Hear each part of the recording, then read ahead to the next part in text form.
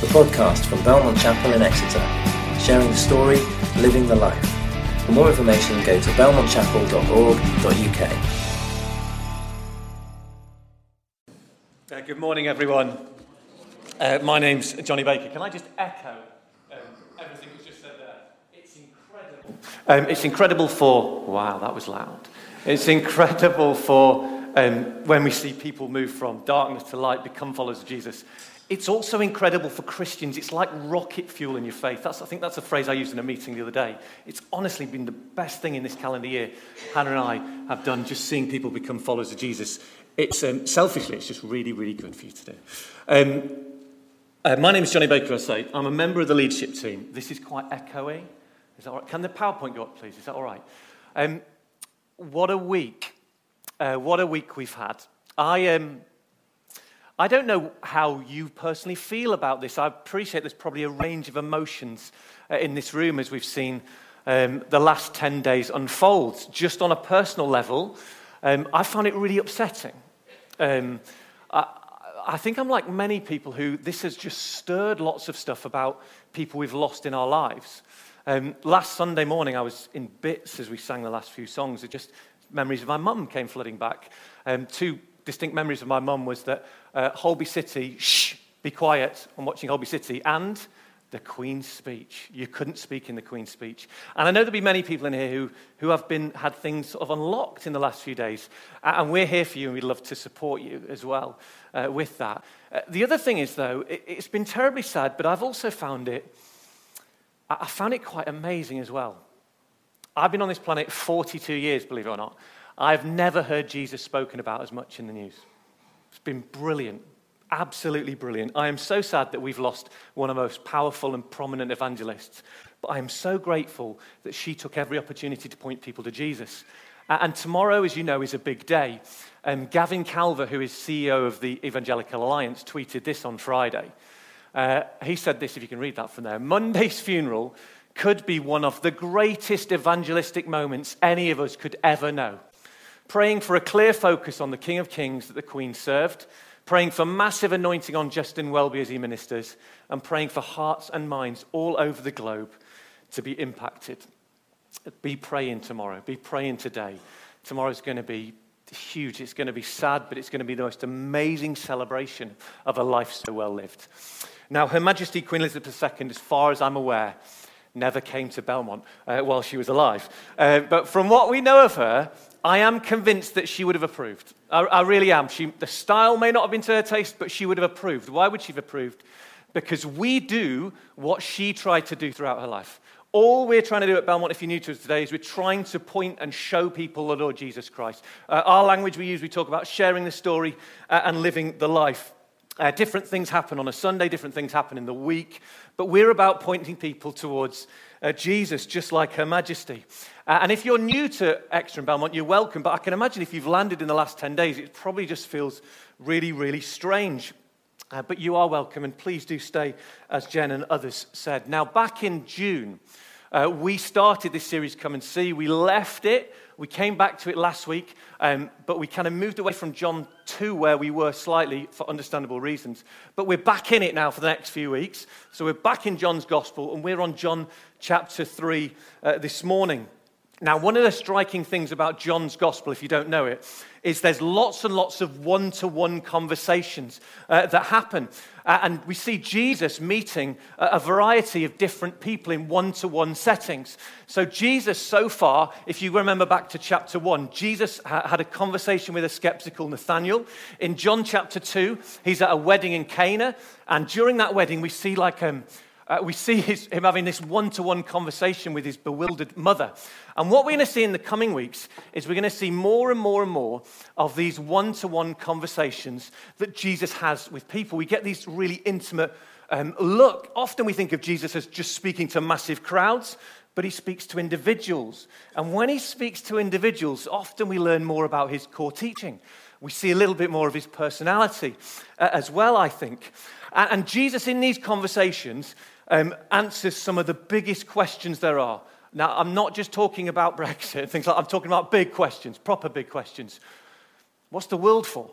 What's wrong with it? these questions are answered, I think, in John's Gospel. What, if anything, can make it right? How can we be part of making it right? Where have I come from? Why am I here? Where am I going? Those are proper questions, okay? Not what you're doing on Saturday. Big questions. If you are interested in any of those big questions, then you are in the right place, because we are going to look at those questions in the coming weeks. Now, some of you online, welcome online if you're with us still, and in the room, you might remember these two. Oh, yeah. Some of you have no idea, because this is from the 80s and 90s. That's how old I am. That is Mel Smith and Griff Rhys-Jones, who came up with this imaginative title for their duo, Smith and Jones. And in the 80s and 90s, they had a comedy sketch show, which again had another amazingly imaginatively titled, Alas, Smith and Jones. They had a number of sketches within that show, but the most famous one is that one. I wonder if some of you remember that, where they simply sat opposite one another and just talked, and they tried to make people laugh. We're about to read John chapter 3. In John chapter 3, in my mind, we have a more serious version of Smith and Jones. We see them sat, to be honest, the passage doesn't tell us how they sit, so this is just my guess. We're about to read a really intimate moment. Chris, who is also helping on the Alpha course, is going to come and read John 3, 1 to 21 for us now. It's out of passage in the Bible, it's very well known. If you've got a phone or an app on the phone, scroll through it. If you've got a Bible in front of you, look at it. I'm going to put it on screen as well. But we're going to read John chapter 3, verses 1 to 21. Just watch the back and forward as we go. Come on, Chris, you can do this. I'll put it on the screen.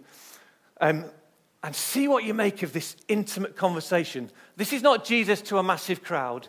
This is one-to-one. Thanks, Chris.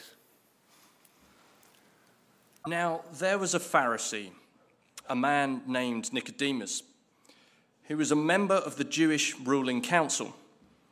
He came to Jesus at night and said, "Rabbi, we know that you are a teacher who has come from God, for no one could perform the signs you are doing if God were not with him."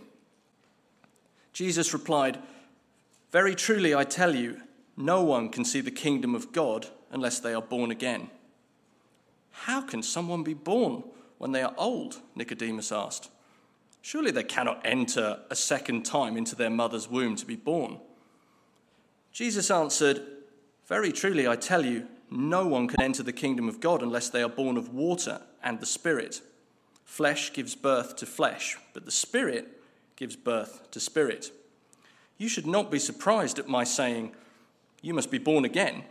The wind blows wherever it pleases. You hear its sound, but you cannot tell where it comes from or where it is going.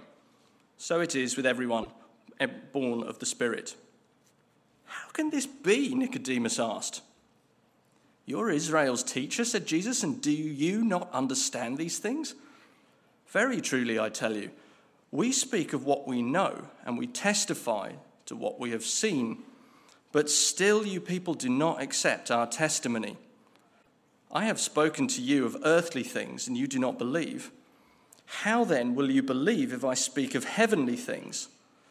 No one has ever gone into heaven except the one who came from heaven, the Son of Man. Just as Moses lifted up the snake in the wilderness, so the Son of Man must be lifted up, that everyone who believes may have eternal life in him. For God so loved the world that he gave his one and only Son, that whoever believes in him shall not perish but have eternal life. For God did not send his Son into the world to condemn the world, but to save the world through him. Whoever believes in him is not condemned, but whoever does not believe stands condemned already, because they have not believed in the name of God's one and only Son. This is the verdict. Light has come into the world, but people loved darkness instead of light because their deeds were evil. Everyone who does evil hates the light and will not come into the light for fear that their deeds will be exposed. But whoever lives by the truth comes into the light, so that it may be seen plainly that what they have done has been done in the sight of God." Thanks, Chris. Let's just pray. Heavenly Father, thank you for your words. Thank you that we can read them without fear of persecution now. Father, thank you. Thank you for them. Please help us to understand them in the time we have together. But more importantly, help us to live them and share them, we pray. Amen. John is the author of this gospel. And there's a picture of him on the right, exactly like that. He's great now. While he was on earth, he wrote this gospel. 90% of his gospel is unique. That's why they're grouped like that. Matthew, Mark, Luke, the synoptic gospels. John, it feels a little bit different. We learn things about Jesus in this gospel that we wouldn't know unless Jesus' best friend John had told us. And so we come to this story of Nicodemus. You won't find Nicodemus outside of John's gospel. So we need to understand this this morning. It's vital that we get this encounter. We meet him in John's gospel. We meet him here in John 3. We're going to see him very briefly in John 7 and very briefly again in John 19. We might get to that at the end. So the question is, who is this guy Nicodemus who's just entered our lives for a few moments? Well, the Bible told us who he was, didn't it? Right away, straight to that passage, we learn that he's a Pharisee. If you were a Pharisee, it meant that you were about one of 6,000 Jewish people who've devoted your life to religion. He was also a member of the Jewish ruling council. It says there, and Jesus says he says a bit later on in verse 10, he says, "You're Israel's teacher, Nicodemus." This guy is impressive. Okay, if you want a modern, this guy is like a bishop, an MP, and a professor of theology rolled into one. His mother is proud of him. Let's get this picture of him. He's probably rich as well. Let's be honest. He's a two-car family person. Detached house, St Leonard's or Topsham, membership of David Lloyd, executive box at Exeter Chiefs, Waitrose not little. Have we got the idea about Nicodemus? This is one of life's winners, and he gets an audience with Jesus. But despite the power, despite the wealth, I don't think everything's as it seems. We can often think that power and wealth is the solution, but it's not, is it? Have a look at verse 2. This incredibly successful man comes to Jesus, but he comes at night. In the coming weeks, as we go through John's gospel, don't forget about night and light and dark and day. There's loads of it in there. Just watch it as it comes up week after week. And him coming at night, I think, is an indication that he is firstly intrigued by Jesus. Jesus is intriguing, but he's also controversial. He comes at night because ultimately he doesn't want to lose his religious status. He's one of these 6,000. He can't be seen with Jesus, so I'll come at night. And I'm coming at night because I do need to see him because he's saying things that are making me deeply uneasy. And right away, I reckon that we see part of Nicodemus' problem as he opens his mouth. As the first 3 words tumble out of his mouth, I think we see 2 problems straight away, personally. Firstly, he calls him rabbi. If you know what a rabbi is a Jewish teacher, which is a pretty strange start, isn't it? Hang on, he's been to college, university, he's got the gown and the qualifications. Jesus, in educational terms, has nothing. No PGCE. He's got literally nothing. But Nicodemus calls him rabbi. Many of you will know that's not even close, rabbi. It's not even close. That's the first problem. He doesn't know who he's talking to. He's talking to the Son of God. And then what tumbles out of his mouth, I'm not sure the next 2 words you should say to Jesus are, "We know." Jesus, we know. I wonder what would you do if you were sat in this place and you got an audience with Jesus. Is the first thing you do is make an assertion? I think, wouldn't it be great if you asked him a question? But he goes, "We know." No. I wonder sometimes if that's a bit of a problem in terms of like prayer, because prayer is with the Almighty. And it's really good in prayer to say, Lord, I know this, I want this, but it can be dangerous as well, can't it? Jesus, I know that I'm meant to be in this job. Jesus, I know this is meant to happen. Jesus, I know. I wonder sometimes if we're better just to listen. I wonder sometimes if we tell Jesus things, and actually, Nicodemus is opposite the Son of God, the Lord of Lords, the King of Kings. Just listen. What does people say at primary school? 2 of them, 1 of them. I wonder if that's a moment for us. Nicodemus opens with these 3 words. And then he's complimentary, isn't he, to Jesus? He says, we know you're a teacher from God. It could only be from God if you're doing things like this. Now, in our culture, often what happens is when someone gives a compliment, and so Nicodemus asks this in verse 2. Jesus then doesn't go, back at you, Nicodemus. Well done, you're a great guy too. Have a look at verse 3. Verse 3 says this. I don't think he's rude, but I think he's probably pretty forceful and direct. Very truly, I tell you, no one can see the kingdom of God unless they are born again. Now, if that verse had a noise at the end of it, it would go like... It's an absolute moment when the bottom falls out of this guy's world. In modern terms, it's called a mic drop moment. Literally, everything changes for Nicodemus. And Nicodemus in verse 4, he says this. No, he doesn't say that. But he is just completely thrown by what's going on. Verse 4 actually says this. It says, how can someone be born when they are old? Nicodemus asked. Surely they can't enter a second time into their mother's womb to be born. Nicodemus has no idea what's going on because Jesus has just dropped this phrase about being born again. And the rest of the passage is quite simply about the why, the what, and the how of being born again. Now, the phrase born again Christian can mean many things to many people. To be honest, the last few years, Christians have shied away, I think, from this phrase. In the 70s and the 80s, I think what happened is there were many stereotypes that caused a lot of confusion. So Christians have sort of steered clear of talking about being a born-again Christian. The reality is, though, is there's only one type of Christian. And that type of Christian is a born-again Christian. That's all there is. But Nicodemus can't get his head around this. He is one of life's winners. He's got the qualifications. He's got the badges. If God should be pleased with any person on the planet, he should be pleased with me. This guy probably knows the first 5 books of the Old Testament off by heart by this point. But Jesus says, no. Jesus says, if you want to enter the kingdom of God, you need to be born again. And he just can't process this. Why do I, Nicodemus, this is what I think he's saying, why do I need to be born again? Well, I think he's got what I'd like to call league table syndrome. League table syndrome is something that I think many human beings have in this world. And they think that heaven is a little bit like a league table. And that at the end of time, God is going to rank all humans. And if we are above average, we're getting in. If we don't commit heinous crimes, we'll be all right. If you do, you're not getting in. If we do enough good deeds, then we will climb to a certain point in that table, and any good God would let us in. I think that's the way that many people live their life. I really do. And whilst that is a nice thought in some ways, no, it's not. I don't think it is a nice thought.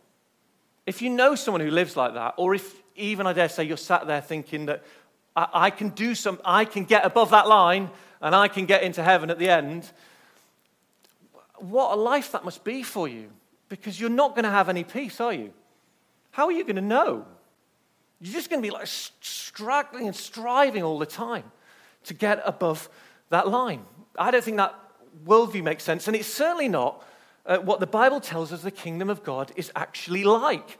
The Bible tells us that the future, if you follow Jesus, the future with Jesus in heaven is the most amazing place ever. Honestly, it's bonkers good. There will be no fighting, there'll be no fear, there'll be no farewells, and there won't be any funerals. There's not going to be broken homes. There's not going to be broken hearts either. You're not going to have any hospitals there, and no one will have house keys. It's going to be an amazing place. It's going to be the place, a place the way God wants it to be. Why? Because the people will be the way God wants them to be. It's going to be incredible. You don't want to miss that party. No one will want to miss that party. But that's where the problem is, isn't it? That's a problem for Nicodemus. That's a problem for me. That's a problem. It was a problem for Her Majesty the Queen too. Because we'd spoil it, wouldn't we? Even if you were above your own line, in that place that the Bible talks about, you would wreck it. I would wreck it. You see, the Bible talks about heaven as being a place of no tears. I make people cry at times. Not proudly, but just the reality of some of the things I do. Heaven is also going to be a place of harmony. don't know about you, but I fall out with people at times. Heaven is also going to be a place of truth. I tell lies at times. And if you're honest, I reckon you probably, I think you're like me too. Nicodemus can't get into the kingdom of God. I can't get into the kingdom of God. You can't get into the kingdom of God unless there is some sort of miracle. The Bible tells it elsewhere. It says that we've all fallen short of the glory of God. No one is good. No one is innocent. That we can't get to this kingdom of God, Nicodemus. We can't do it unless there's a miracle, Nicodemus, unless something fundamentally changes. And here's the good news. Jesus then goes to say, it doesn't stop at verse 3, no, you can't, see you later. Thankfully, it goes on, and Jesus says a few more things. Jesus says that it is actually possible to be born again. Now, it's not physically possible, don't panic, mothers in this room. It's not possible to be physically born again, but it is possible in a spiritual sense. Now, Nicodemus can't try any harder. He's doing his best. He's jumping through every hoop. What Nicodemus needs is a miracle. The only way that he can change, really, essentially, is if he has a heart transplant. If something in his heart changes, so he no longer wants to put himself first at times and he wants to put God first at times. And here's the great news. And Nicodemus, if his Pharisee cogs are working, should know back to Ezekiel chapter 36, because God says, do you know what? I'm going to offer you a heart transplant. I'm going to offer you a new spirit and a new heart. I'll give you a new heart and put a new spirit in you. I will remove from you your heart of stone, and I will give you a heart of flesh. Please notice there the word I will. This is God's work. It's not our work. God does this miracle.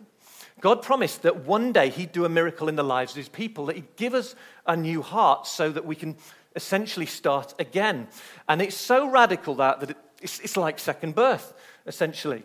This new heart's going to help us see God for who he is. This world tells us at times that God is bad, that God is, don't follow God.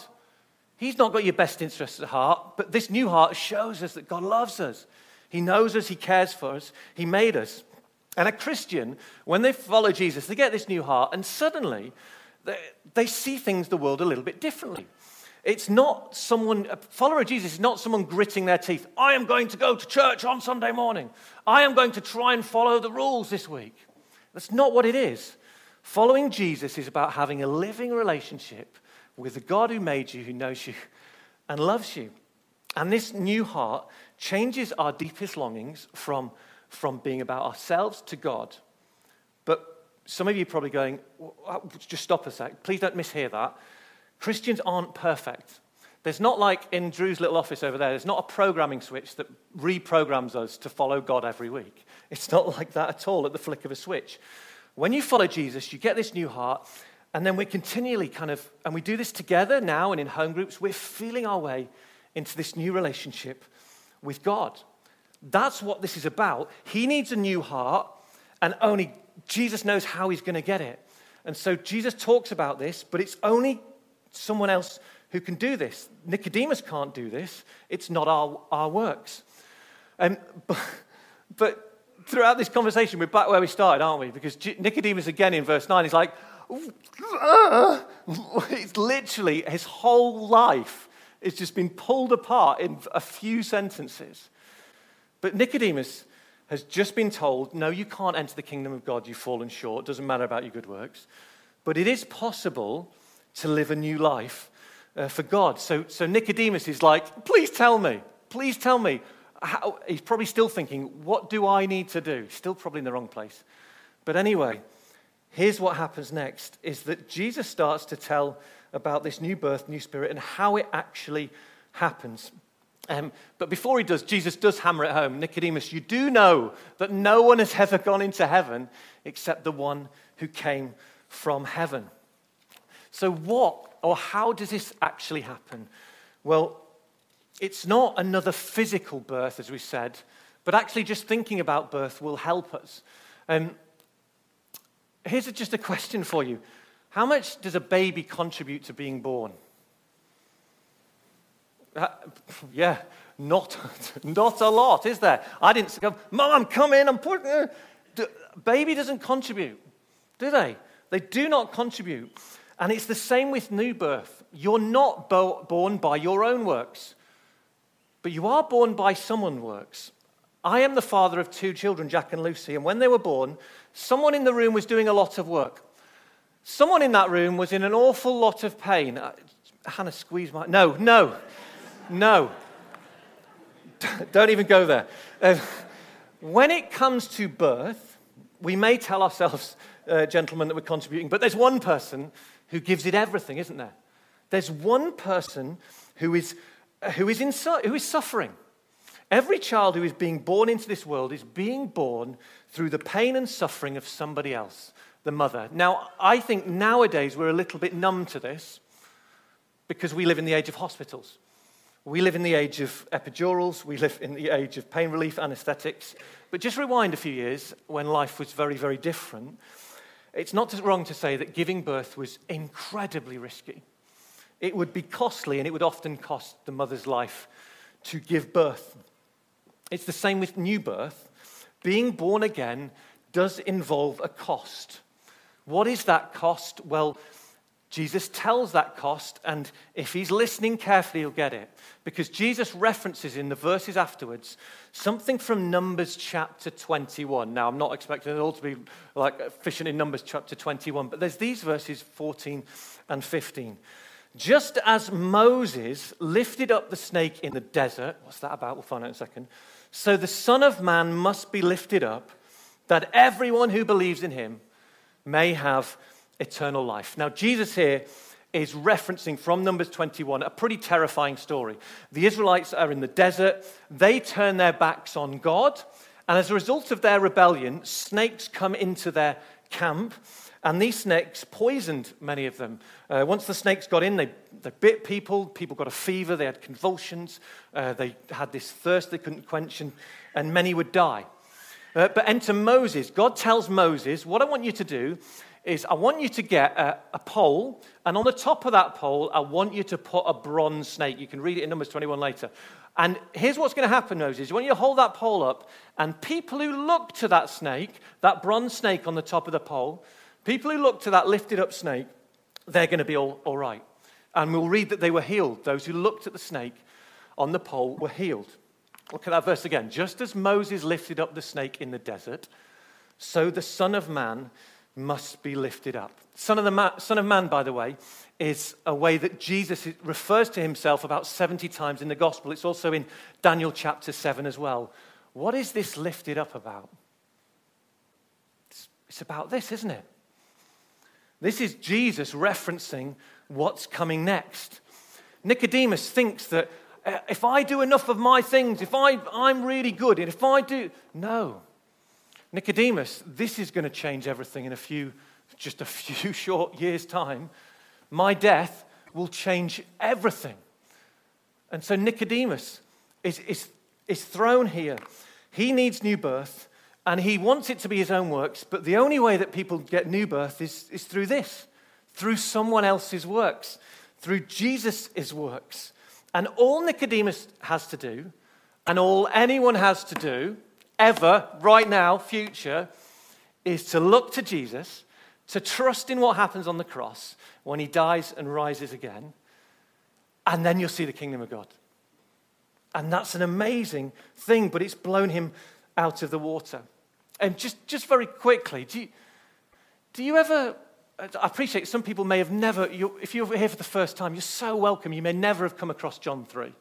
I'm also aware that there may be many people in this room who this is like the 5,000th time you've read John chapter 3.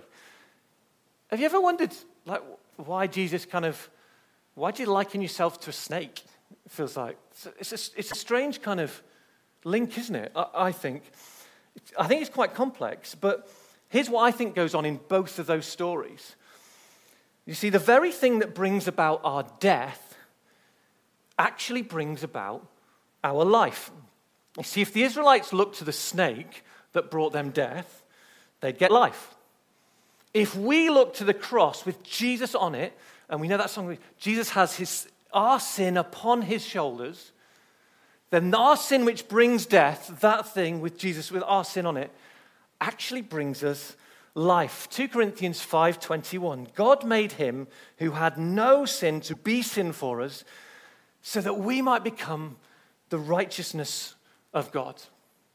Now that might be a bit complex there, but Jesus spells it out beautifully, doesn't he? For God so loved the world that he gave his one and only Son, so that whoever believes in him shall not perish but have eternal life. Verse 17 goes on to say that Jesus comes to save the world, not to condemn it.